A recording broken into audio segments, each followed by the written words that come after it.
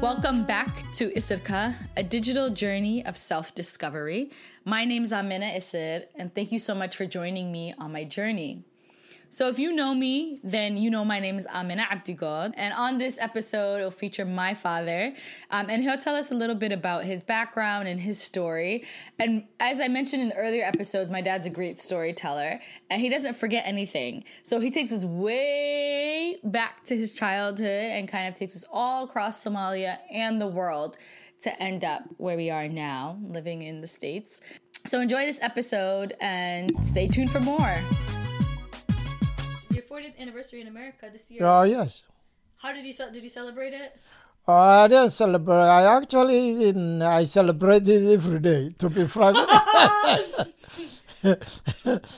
There was this Russian comedian, Michael Smirnov, and he had a stand-up show. He came here as a refugee. When he first came, he didn't speak English. But later, he became very successful. And every time he makes this stuff, he tells people when he first came here, he was working as a dishwasher. Now he's a comedian, he's a millionaire, and always he says, I love America, what a country, what a country. And I do the same. I love America, what a country, what a country. Yeah. What do you love about it that was so different than Somalia? What I love more in America, number one, the first reason we came here, me and most of my friends came here to get higher education. And the reason we came here to get higher education, as I told you many times, after high school, we came to the Middle East. So when we came to the Middle East, we didn't have any skill. All we have high school diploma. So those, what they call expatriates, people with a skill, especially foreigners, that they were, living, making a lot of money. They were living in the best places. They were respected. So our plan, most of us, was to come to America, get the education. And when you get the education, you go back to the Middle East. So the reason we want to go back to the Middle East, because at that time the Middle East was booming. And we thought if we come here and get our education and we go back, we'll be making a lot of money. And our life will change for the better. We're going to live a higher standard like these people who come from all over the world, especially from the Western world. So I like my friend. That's the life he lives now. That's our plan, many of us. So the first reason we came here was to get the education to go back. But for many of us, it didn't work out. Especially in my case, many of us, we found jobs here. We found professional jobs in America. So when I came here in 1988, 32 years ago, I was here less than, I came March and I got the state job July. Yeah. So since July 29, 1988, I was working here. And I really, really like it, to be frank with you. When I got the state job, I didn't want to go back to the Middle East. Especially that time, since you girls came, and I have my mom and 3 daughters, I didn't want to go put you in the situation where that, you cannot drive in Saudi Arabia. Listen, we would have not had so many rights that would have been like unfathomable to the type of lives that we live now. So before I married your mom, I went to 1984 back to Saudi Arabia, and I saw my cousin, and they harass you, the Saudis, Every time they see a man and woman in a car, they stop you, they harass you. So I don't want to put you in that, I don't want to, even to now, even today, there's no way I'm going to put you, you and your sisters and mom in that situation. Because here, you have what they call the sky's the limit. You have all the freedom. Nobody harasses you. Nobody bugs you. So I'm really, really happy that turned out fine for me and for you. Yeah, I'm really glad. So you were definitely like a girl dad before Kobe Bryant made that term like socially acceptable. So what do you have to say about that? I'm really, really glad. To begin with, my father always was different than his peers. Even when he was young, he told me when he was a kid, he always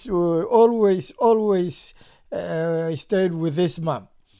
And not here with his older brother was different. The other young brothers were different. So always he was very, very, very close to his mom. Are you saying Awowo was a mama's boy? Yes, that's what I'm saying. Yeah, he was so emotional.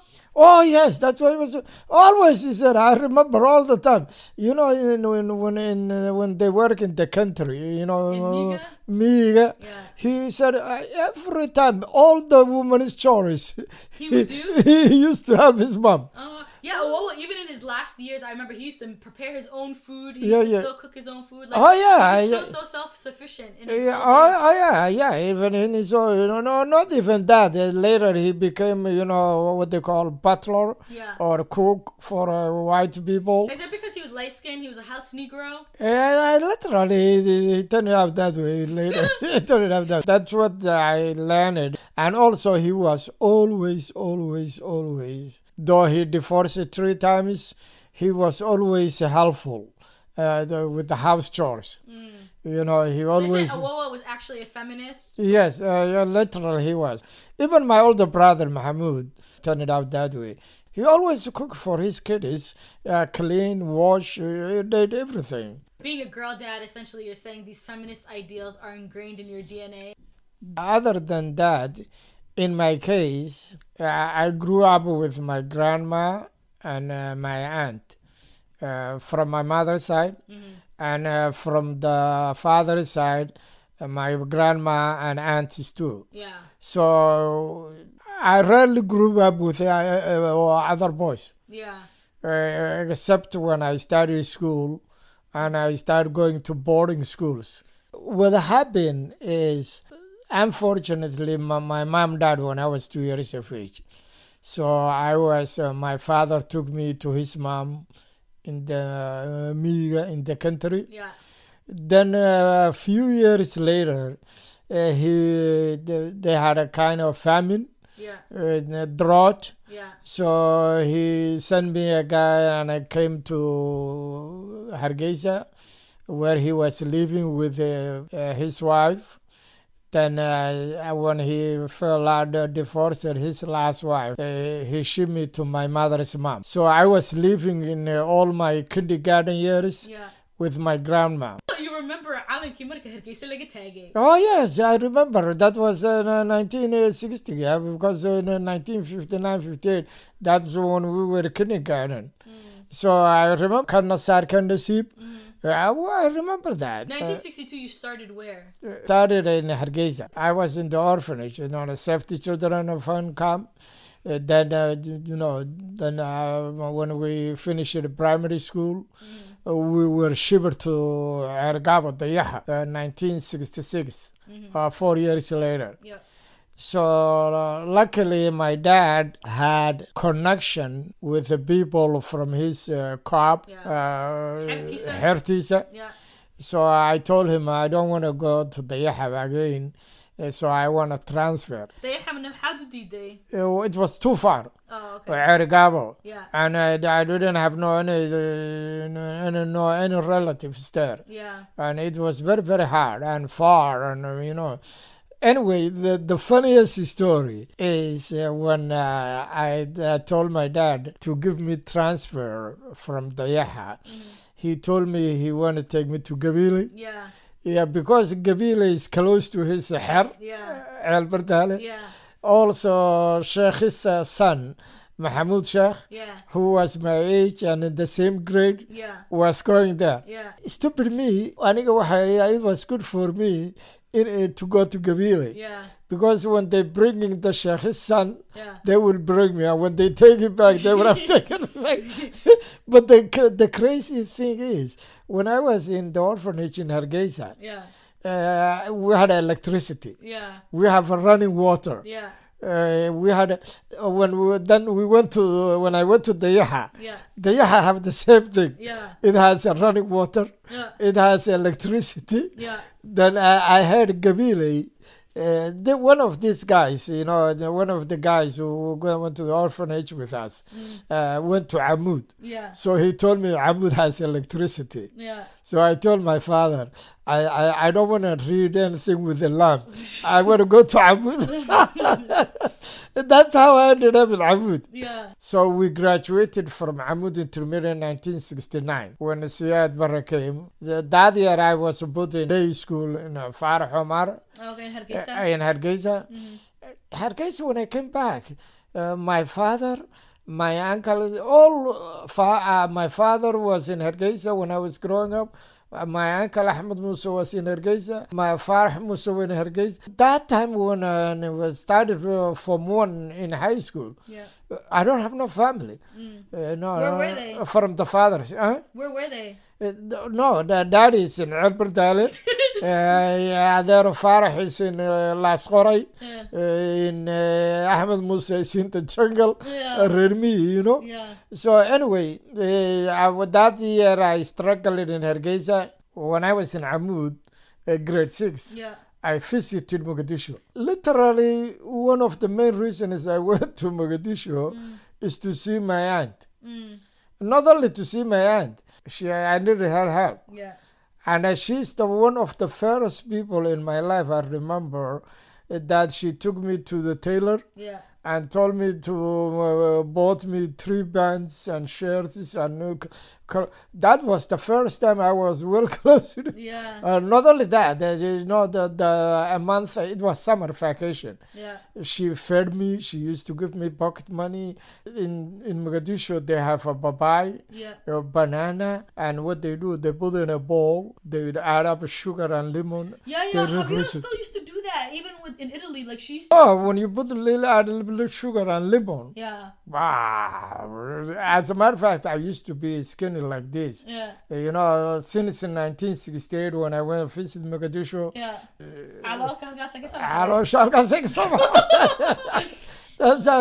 Anyway,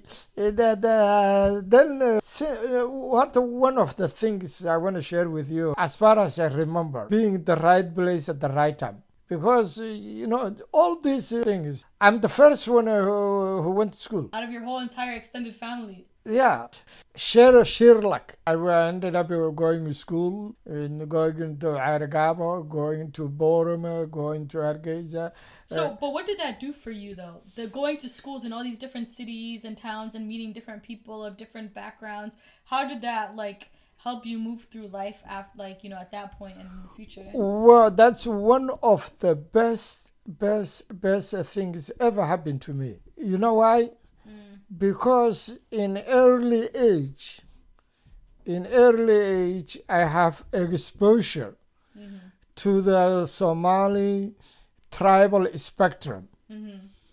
So all these tribal wars, enmities, and these, I don't have any shred of it. Not only that, I'm not being exposed to it, but also I befriended.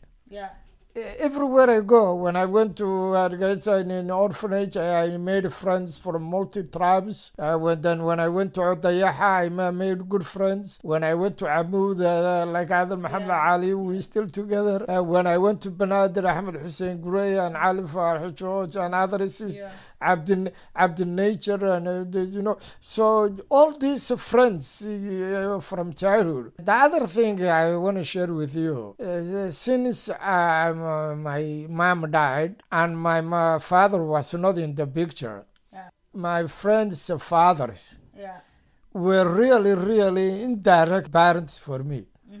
role models. For example, markii aan ku jiray when I was in Amud, I had two friends. One Hassan Dere, he's the change in Hargeisa. Yeah. The other guy, he was teaching at Hargeisa University.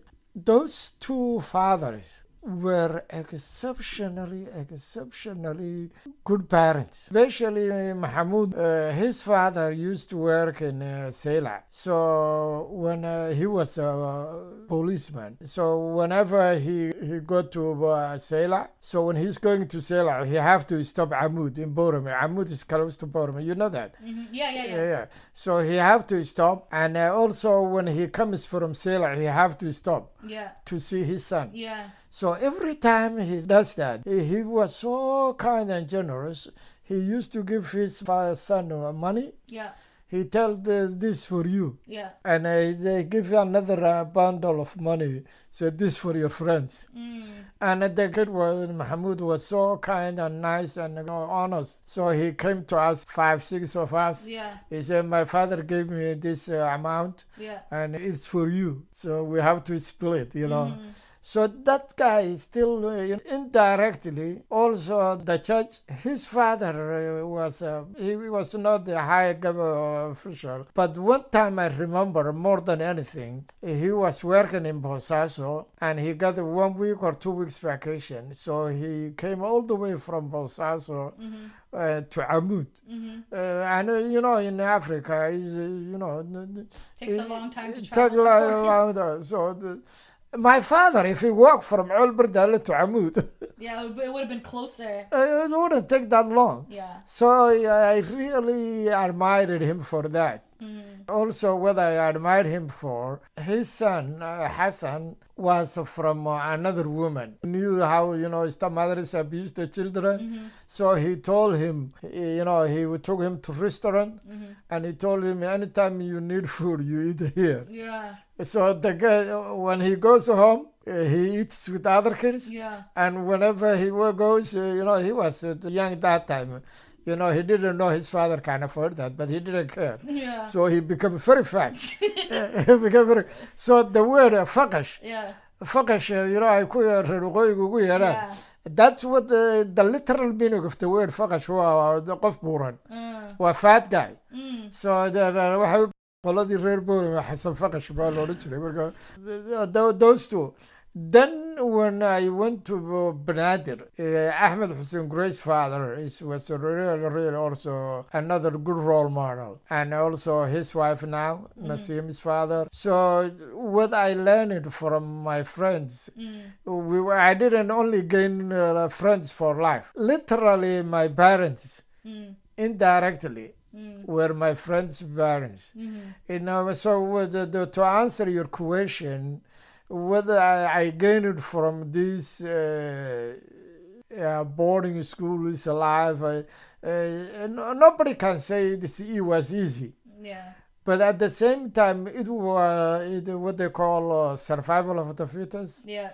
It prepared for me to just deal with whatever life throws at me. Yeah. So that's up to now. Up to now, nothing bothers me. Nothing bothers you at all. At all. Up to now. Not only having good friends, but also what helped me from when I was from primary. Well, from primary, all my life I used to read a lot. So, for example, when I was in primary, I used to go library because that time the medium of instruction was Arabic. So I used to go Egyptian library in Hargeisa and borrow books. Then when I moved to intermediate, the medium of instruction became English. So then I started reading. See, and I read a lot of good stuff. For example, Dale Carnegie. Yeah. His books. Yeah. 4 of them I read when I was grade 5 and 6 in Amud. Amud Intermediate. Did that teach you how to finesse people? Oh yes, how to win friends and influence people. how to step over and start living. Not I feel only, like you took that one really to heart. The how to stop worrying and start living. Yeah. That's something you certainly had to have adopted as a young person because you really just don't care. not only that, what also he taught me when I read his bio, when he was my age, he was just like me. He didn't know, he was not good in anything. He didn't play any ball game. Yeah. He didn't have any money. He didn't came from poor family. The only thing he was good at was debating society. Yeah. And that's what I excelled too in Abu Intermediate. And up to now, that's why everywhere I go, ask critical questions. For example, when I met Dr. Hussein first time, Ali Jum'ala Ahmed and Amina Hajadan Yahin at City University of I see them, these guys talking about this, and so I say, well, I'm listening to you. How this, what you really writing about and talking about, how can that, have maybe make a difference where we come from back home? Yeah. Allah yarhamah, Dr. Hussein politely said, Abdi, this elite consumption, this elite consumption, we don't know, maybe indirectly it will reach there. Yeah. Yeah. So that's what helped me is the two things that helped me is having a lot of friends, also getting along with people, and also reading. So now going forward, we finished high school, 1974. We went to Halane. Then we have to do 1 year national service. And that national year service also was, I was assigned to teach. Markii hore waxaa la odhan jiray Mons Philippine. Markii dambe waxaa loo bixiyay Saqaawudiin. And then you taught all the 1 year. So these people, the cream of the crop of the South. Then what subject did you teach them though? I taught them math and science. Oh, okay. I taught them math and science. Okay. So the kids I was teaching, they were two of them, Ichaba Muhammad Siad, Yohadan Muhammad Siad. Oh, okay. They were How? Were they Kalahoyo? They just happen to be, I don't know any Kalahoya, like they happen to be the same grade. Oh, okay. I don't know how did that happen. If they were same, I didn't ask that time. The Abdurrashid Umar Sharmaka, he was also grade 7. He ended up, his father was ex-president. And then how could you die in the middle of your year? What all over the world, there's some crazy politics going on. So this guy who was the principal, the guy minister of education didn't like him. So he replaced to him one of his gulwadayal, marka what they call patriots, for the regime. Gulwadayal was all the people that were supporting the regime. Especially the political party at that time, which was only one party. So then we argued with him, and then he told me I have to go back to Halane, military training. You're teaching like these 7th graders who happen to be the kids of these political figures. Yep. Like Siad Barre's kids and Omar Abdurrashid, or is it Abdurrashid? Whatever. Omar Abdurrashid Ali Shabarka, yep. That's the kid, right? Who ended up being the prime minister. And Abdigo, the person that he has messaged him last year, like, I was your teacher. And he goes, yeah. But anyways, so you were teaching them, and then you got in a fight with this guy, Minister of Education at that time, and he basically said, you need to go back to Halane to do your military training camp. Yeah. So I didn't know what did you didn't want to go back to Halane. I didn't go back to Halane. Well, okay, so not for nothing, I found a picture of Abba last year in Halane with his friends, and then you know what you wrote on the back? Yeah. You were complaining that you had to follow the dictation of the crooked soldiers. This is a direct quote. Yeah. And you were like, and so I guess all of it is in the name of discipline or whatever they call it. So it was a very tongue-in-cheek type of, you were basically like, I have to do this because they said so, but they're not doing it they're not doing it like, in an honest way. And this is bullshit, but whatever. Why was Halana so hard for you? Or why did you? What did you? Because with number one, it is what they call, even if you watch in American military, drill sergeants. Drill sergeants, they're cruel. They really cruel. They physically, mentally indoctrination. The reason they send people to Halana to indoctrinate. So what kind of things did they tell you? Like how you have to kind of fall in line with the government? Not only that, even the people who are there training you, they illiterate. They can't. Some of them don't even read and write. So all they know how to do military drilling. And what they're lecturing is something they know nothing about. So you weren't able to finish your year of national service. And if you did finish your year of national service, then you would go on to get a job in the government or go to university. You're right. But this guy got in a fight with you and he said, go back to Halane. And then after you finish your year at Halane. If I went back to Halane, when I came back from Halane, then I was eligible to go to university or get a governmental job. At that time. But I refused to go back to. Do you want to tell everybody how you actually got out of Somalia? It's a funny story. While I was just hanging around and not wanting to go to Halane, and because all the people that I went to Halane with, they were either sent to universities or governmental jobs. So I and Mohammed, Ismail, the big guy.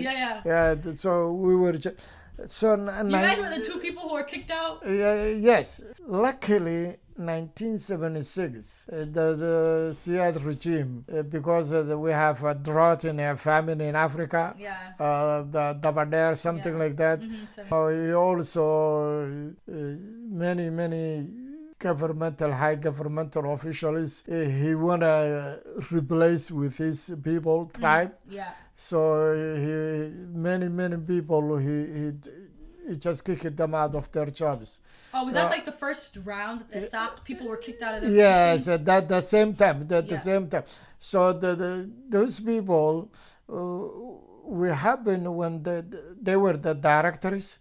They were directors or DJs, ambassadors, you name it. So I and Ismail happened to be the same. So luckily, Siad Barre say, all these people who were, give them passports. He decided to let the Isaac people get out. So luckily, I went to immigration. And this guy asked me, he said, what do you know? I told him I'm an electrician. He said, do you have a certificate? I said, yeah. His older brother, Mohammed, he came from north, so he was running a garage. So he had he was showing off that he gives his apprentice, certificate. So he gave me one of these. I filled that. I took it, and he gave me the passport. I got the passport. So Abdel Nasser told me, because Musa, his younger brother, he had the same problem too. Halana lagu celiyay marka Maxamuud baa lagu celiyay sanadkii ka horeeyay marka suuqul maxaad samaynaysaa markaasaan ku iri waan dhoofiyaa baan ku iri waqti if you bring a passport ana tigirka ka bixinaya. He was working at Hargeysa Farah Omar that time. So I went to Hargeysa. So he took you to Berbera, he put you on the boat. Made sure he took you to the boat so that you would leave the country and he could see that you were gone and make sure that you get on the boat. And then he took it. And the friendship I'm sheegay. The reason I took to Berbera, so we had done airline ticket. But the ticket came expensive. Marka ninkii airline tiba wuxuu nagu yiri, if you go to Berbera and buy the ticket, that markabka ship is cheaper. Berbera tagay waxaan ogaadayba inuu tigirku ka jaban yahay. Markaasaan ku yiri, why do I go to diyaaradba? The tigirkii baan soo goostay marka. Then markaan I came to Saudi Arabia, Jeddah. Marka oday baa nala socdo Soomaali oo reerkiisu degan yahay. gurigiisi buu nageeyey. He took us to his house. dabeedna markii aanu maydhmaydhanay ayuu qof ku yidhi inaan ninkan kaxeeyo inaan qoladoodii u gee. markaa de qoladii sida lagu helayo waa inaad sugu timaad dadka weydiisaa moogta. while I was working like this, I saw one of somebody I went to Amud Intermediate who knew Abdul's oldest brother, Ahmed. Ahmed Musa. markaas har Ahmed ii warano kan laftiisa Ahmed baa loola jiro. har Ahmed ii warano bado war waa halkan u degayo annagoo wada socona ayuu Ahmed Musa we just ran to him. Then my friend Ahmed Hussein came to Saudi Arabia. markaa Axmed xuseen gurasa bideebay markaa Sacuudiga first yearkii waan shaqo lahaa. markaa inaan always he used to write me moogtay waraaqo soo diraa markaa through other channels these days. anyhow markii dambaan shaqo helay 1979 Saudi telephone. markaa markuu Maraykan imanayay he stopped by Riyadh, Saudi Arabia. markaan salaawishu waa wada xidhanay. The bell bottoms and the afros. The afros. marka fiisaha student fiisahana isaga soo diray. To come to America. markuu ii soo diray application March 1980. marka waxaan imi September waxaan haystay marka wax oo dhan maartay. even when I came here March 1988. But 3 months later I had a state job. wax way maartay. always I was very very lucky.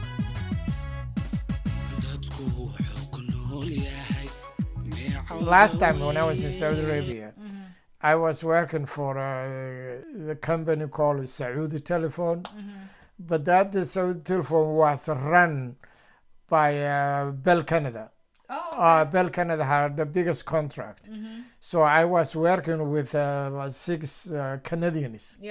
So one of them, as I told them how I came up from a humble background, I don't have no family helping me and this and that. And he said, how we heard America is expensive. How you going to manage? So I told him, from where I started, it never be worse. That's true. So I was proven, my first year is in America was not easy. I worked at 7-Eleven, gas station, working as a bellman. I did all kinds of menial jobs. But I was having a good time, Marty. I had a good life. Even when I was making $3 an hour, not many people were making $3 an hour in Africa at that time. Even in Saudi Arabia, we have to complain. 40th anniversary in America, and if it wasn't for Corona, you would have been back in Somaliland. So how was it adjusting back to Somaliland or getting used to being back home? Somaliland, I can go and visit, like I did. I stayed 2 months, 3 months, but I'd rather be here. After you left Somalia in 1976, you went back 4 times. When I first went back in 84, I stayed for a while. Then second time I didn't stay that long. 2003. The country was completely devastated. It was really did. But 2016 was good. It was really nice. This time I stayed longer. Went to places because went to Berbera, Bur'ad, right. So you're gonna become a kind of a little odd. Because Abu doesn't drive when he's there. He takes the bus and he walks around. And then, he just kind of assimilate like a regular person. Though this year I was all right because I found people I get along with. And I just take the bus to Masalaha and just hang around with them. You built more of a routine this time. Yeah. Because I think that it's an adjustment to come back, because also the way of life, I think the thing that people don't realize is the difference, right? The way of life here is completely different than the way of life there. So you can't immediately change or adjust. One thing in aniga maartay kaga duwan tahay maartay. In my case, always I had a contact with my close friends. You know, all these years, and it doesn't matter how many years I was away. Yeah. I always call Ali Chornal, Mahmoud Haj Ali Botan, our family members. You know, even Hassan Dere. You know, in my case, I was not strange to Marte. Qof ma garanaysa intuu 30 years iska maqnaado uu soo dhacay maan hayn moogta. You know, I always had a contact. Still doing, you know.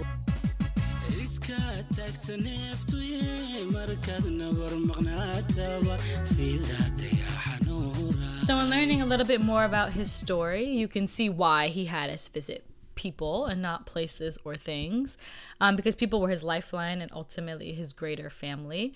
And I also wanted to kind of point out that the song in the beginning and the song at the end is the same song, and in it the parts that I captured for the intro and the outro are saying that camels, you know, they graze different lands to get food ultimately. And then at the end, they're like, some places could be really bad for you. Some places are beautiful and gorgeous. But the idea is that you keep going and you keep striving to get what you need, right? And I think my dad's story is also very reflective of that. Ultimately, my dad is a person who loves American idioms. Like the Somali mahmas, I think he only uses that when he's talking to Somalis, but he loves American sayings. And so if anyone, like all my cousins know, like that he's always using, like the Americans say, the sky's the limit. So this episode is called Sky's the Limit. You can add a little Biggie voice in there if you want. Hopefully you all strive, for only the sky is the limit. Kala naqrono melwan